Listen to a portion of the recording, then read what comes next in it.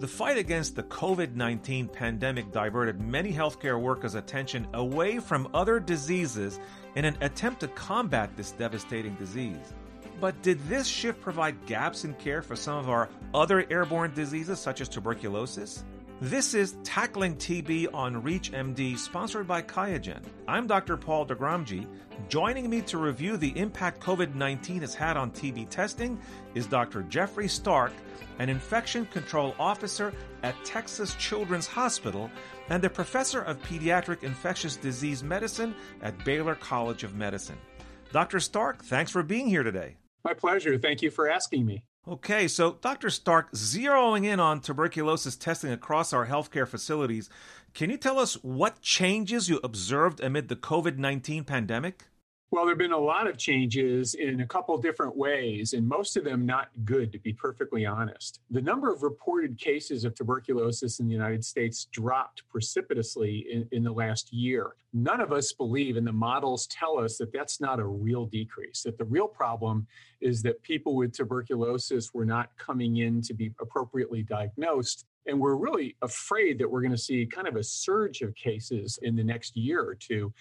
I'm a pediatrician, and we're particularly worried about this for children because so many of our children with tuberculosis are picked up through contact tracings, which have really been delayed or in some cases not occurring at all.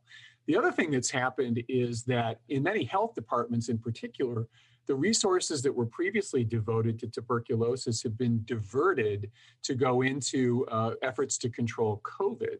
Remember that one of the main activities of tuberculosis control is contact tracing. And of course, now everybody is used to the phrase contact tracing in regards to COVID. Well, for most health departments, the expertise in contact tracing was within the tuberculosis program. And so in virtually every jurisdiction I know of, the tuberculosis people have been poached, if you will, into the COVID area. And the TB has gone relatively neglected. It just wasn't seen as important. There was an incident I remember in my clinic. We were seeing a child with tuberculosis, and there was a mother who was coughing. And the staff was very, very concerned about the mother having COVID. And when they were sort of told, oh, don't worry, the mom only has tuberculosis, everybody sort of relaxed. And I think this just kind of typifies sort of what our attitudes have been about COVID and about tuberculosis. So we know that contact tracing for TB has suffered. We know that there's been some misdiagnoses. We also know that COVID and TB can coexist, and they seem to make each other worse, actually. And we also know that some adults with tuberculosis have been misdiagnosed as having COVID, or they had acute COVID, but what was missed was their underlying tuberculosis. So there's a lot of different ways that the COVID pandemic has affected TB, and unfortunately, most of them in a negative fashion. Wow, very interesting. Now, what is the ideal TB testing protocol for both employees and in patients in healthcare facilities? Well, I don't think there is just one ideal testing protocol. And for one reason, it depends on what's going on in your community and or the population that you serve. If you're in a referral hospital, for instance, that serves a lot of patients who come from other areas of the world where there's more tuberculosis, well, then the issues may be a little bit different than if you have mostly a local or colloquial hospital that's in a low prevalence area. OSHA still wants us to be testing and protecting healthcare workers, and we should be doing that. In some high prevalence areas, testing is still going on every year, but in many other areas, it's going on every 2 years or every 3 years. It is still recommended that there be periodic testing of some periodicity, and that hospitals, clinics, other facilities look very strongly at their results to determine what they should do going forward. Very interesting and very helpful. Can you speak about the importance of investing in TB testing for both employees and patients? Is it safe to say that turning resources away from tuberculosis to fight against COVID-19 will not work? Well, it was inevitable that resources were going to be turned away from TB for COVID, so that's already happened. What's going to be critical is that those resources are returned And one of the things we're concerned about is, boy, there's a lot of burnout among healthcare workers, and including in public health departments. And that's what determines what goes on in the community. And you can't divorce what goes on in the healthcare facilities from what's actually going on in the community as well. So it'll be really important to pay attention to tuberculosis-related resources. We are still seeing tuberculosis. I have some fear, actually, that we've had tuberculosis in healthcare facilities that has gone undiagnosed, which means there may have been some exposures that weren't known about. And when we do it'll be very interesting when we look at the next round of sort of routine infection control related testing for employees to look at the numbers and see whether we are seeing any increased rates of infection among hospital employees. It'll be very important to do that locally in one's own facility and community, but it'll be very important for the states and CDC to look at that information as well to see if we have created a little bit more danger related to TB in hospitals inadvertently because of COVID. For those just tuning in, you're listening to Tackling TB on ReachMD. I'm Dr. Paul Doghramji, and today I'm speaking with Dr. Jeffrey Starke about the impact of the COVID-19 pandemic on TB testing. So, Dr. Starke, why is it so vital for healthcare systems to get back to onboard testing for TB? And has a decreased amount of TB testing during the pandemic led to an increase in TB cases and deaths? Well, I'll answer the second part first. As we said just a little while ago, the number of cases that have been reported has actually gone down, but nobody believes that that's true. And the reason it's gone down is because we've taken away the resources in the community in particular that are designed to find TB cases, and particularly find them when they're less severe before they're even sick enough to come into the hospital, frankly. I also think that the sort of attention of people has been diverted away from TB toward COVID. So when a patient comes in with signs and symptoms, it could be either COVID or TB, because they can overlap. Everybody's just focused on COVID. So a lot of us are very concerned. Certainly there have been misdiagnoses in the community, and probably also some misdiagnoses that have occurred within healthcare facilities as well. So it's going to be critical that we get back on board. And I would argue, if anything, we need to even be better than we were before COVID, because we probably have a backlog of people who need to be identified and appropriately tested and then appropriately treated. I think the next year in tuberculosis is going to be really, really interesting. And by the way, I have to say this as well. These problems are incredibly magnified throughout the world, and particularly in places that have really high burdens of tuberculosis. I mean, we have 9,000 cases a year in the United States, which is hardly trivial, but many, many countries, of course, have hundreds of thousands and even millions of cases if you consider places like China. And they are being ravaged by COVID right now, which means that their tuberculosis control programs are also being ravaged in terms of personnel and time and resources. So again, I think when people come to us from other countries, tuberculosis is going to be, if anything, a more important issue than it's been even in the past, and we're going to have to pay attention to that.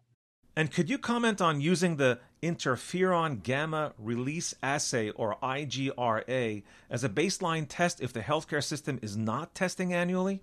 Well, our thinking about testing for tuberculosis infection has really, really changed over the last decade. One of my colleagues wrote a commentary piece recently in the pediatric literature, in essence stating it's time to retire the tuberculin skin test. And I have to admit that I'm kind of in that camp as well. The TB skin test has been a wonderful test that's really, really been important for tuberculosis control in the United States. And when tuberculosis was more prevalent than it was now, test sensitivity was the major driving issue. And the tuberculin skin test is pretty good for that. But the problem now is, especially as we're expanding some testing, test specificity also becomes important. And there are so many false positive results with the tuberculin skin test due either to previous BCG vaccination or to exposure to non-tuberculous mycobacteria in the environment. And that's where the IGRAs really have a huge advantage, because they do not cross-react with BCG vaccines.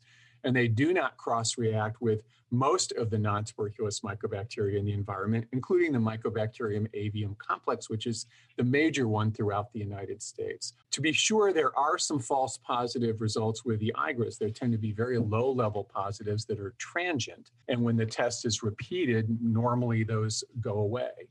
Within healthcare settings, there has been the concepts of what's called conversion and reversion. If you're testing many healthcare workers in a facilities, you'll have a small number that will suddenly test positive and you don't know why, but they test positive with very low numbers, and that's called conversion. But if you do nothing with those folks, don't treat them or anything else, and then you retest them, the vast majority tend to revert. In other words, they turn back to having a negative test. That little bump in the positive IGRA could be due to lots of things, maybe allergies, nonspecific immunologic reactivity, and so forth. But the truth is that, especially for large populations of healthcare workers in a low prevalence area like the United States, the performance characteristics of the two IGRAs really are better than the performance characteristics of the tuberculin skin test. The major criticism has been cost, but I don't think people look at cost the right way. Tuberculin skin testing is fairly inexpensive if you count only the actual tuberculin that needs to be used, the syringes and so forth.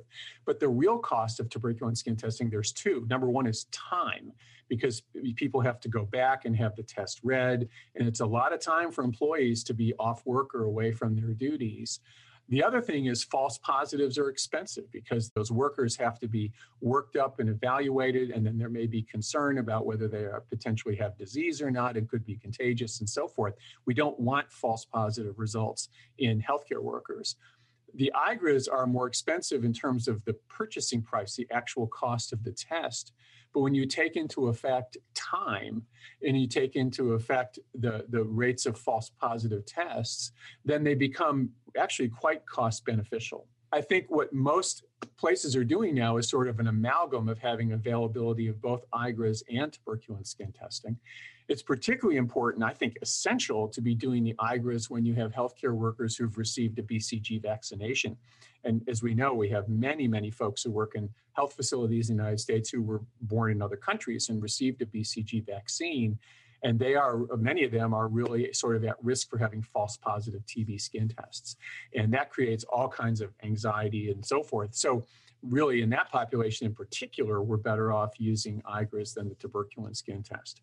So the bottom line is both tests, skin tests and IGRAs, are potentially useful, but I think for the vast majority of people, probably the IGRAs have many advantages and are being used increasingly within healthcare facilities all throughout the United States. Lastly, Dr. Starke, I want to open up the floor to you. Do you have any takeaways that you'd like to leave with our listeners?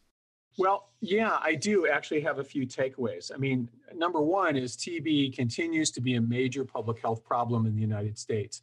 Again, right around 9,000 cases pre-COVID. You know, if it were 9,000 cases of some other important infection, people would be all up in arms about it. But because it's tuberculosis and it's been around for so long, people tend to not pay as much attention to it as they did. We're also starting to see tuberculosis under very different circumstances. We have probably somewhere between 13 and 15 million people in the United States who have tuberculosis infection, or what's also called latent tuberculosis infection, many of whom have gone untreated, and they are at risk of developing tuberculosis in the future. We have millions, tens of millions of patients now in the country that are immunocompromised, and many of them are immunocompromised not only by underlying conditions, but also by medications, whether it's steroids or biological response modifiers, immunomodulators, and so forth. And as we use those drugs more and more, if we're not extremely careful about screening those patients for tuberculosis infection, and frankly, we are going to run into a fair number of tuberculosis cases, completely preventable cases in that population. So tuberculosis is not going to go away. And until we do a better job of controlling it throughout the world, we are going to continue to see tuberculosis in the United States. And we've been diverted a little bit by COVID here. The world has been tremendously diverted by COVID in terms of tuberculosis. And we've got to get back on the beam, or we're going to have a little mini explosion of tuberculosis in many areas of the United States. Well, thank you, Dr. Starke, for providing us with an in-depth understanding of TB testing amid this pandemic. As we slowly open up and return to normal, this information will definitely be helpful for our listeners. I want to thank my guest, Dr. Jeffrey Starke, for speaking with me about the impact that the COVID-19 pandemic has had on TB testing in our healthcare facilities. Dr. Starke, it was great having you on the program. Thank you very much for having me. You've been listening to Tackling TB, sponsored by QIAGEN. To access other episodes of this series, visit reachmd.com/tacklingtb, where you can be part of the knowledge.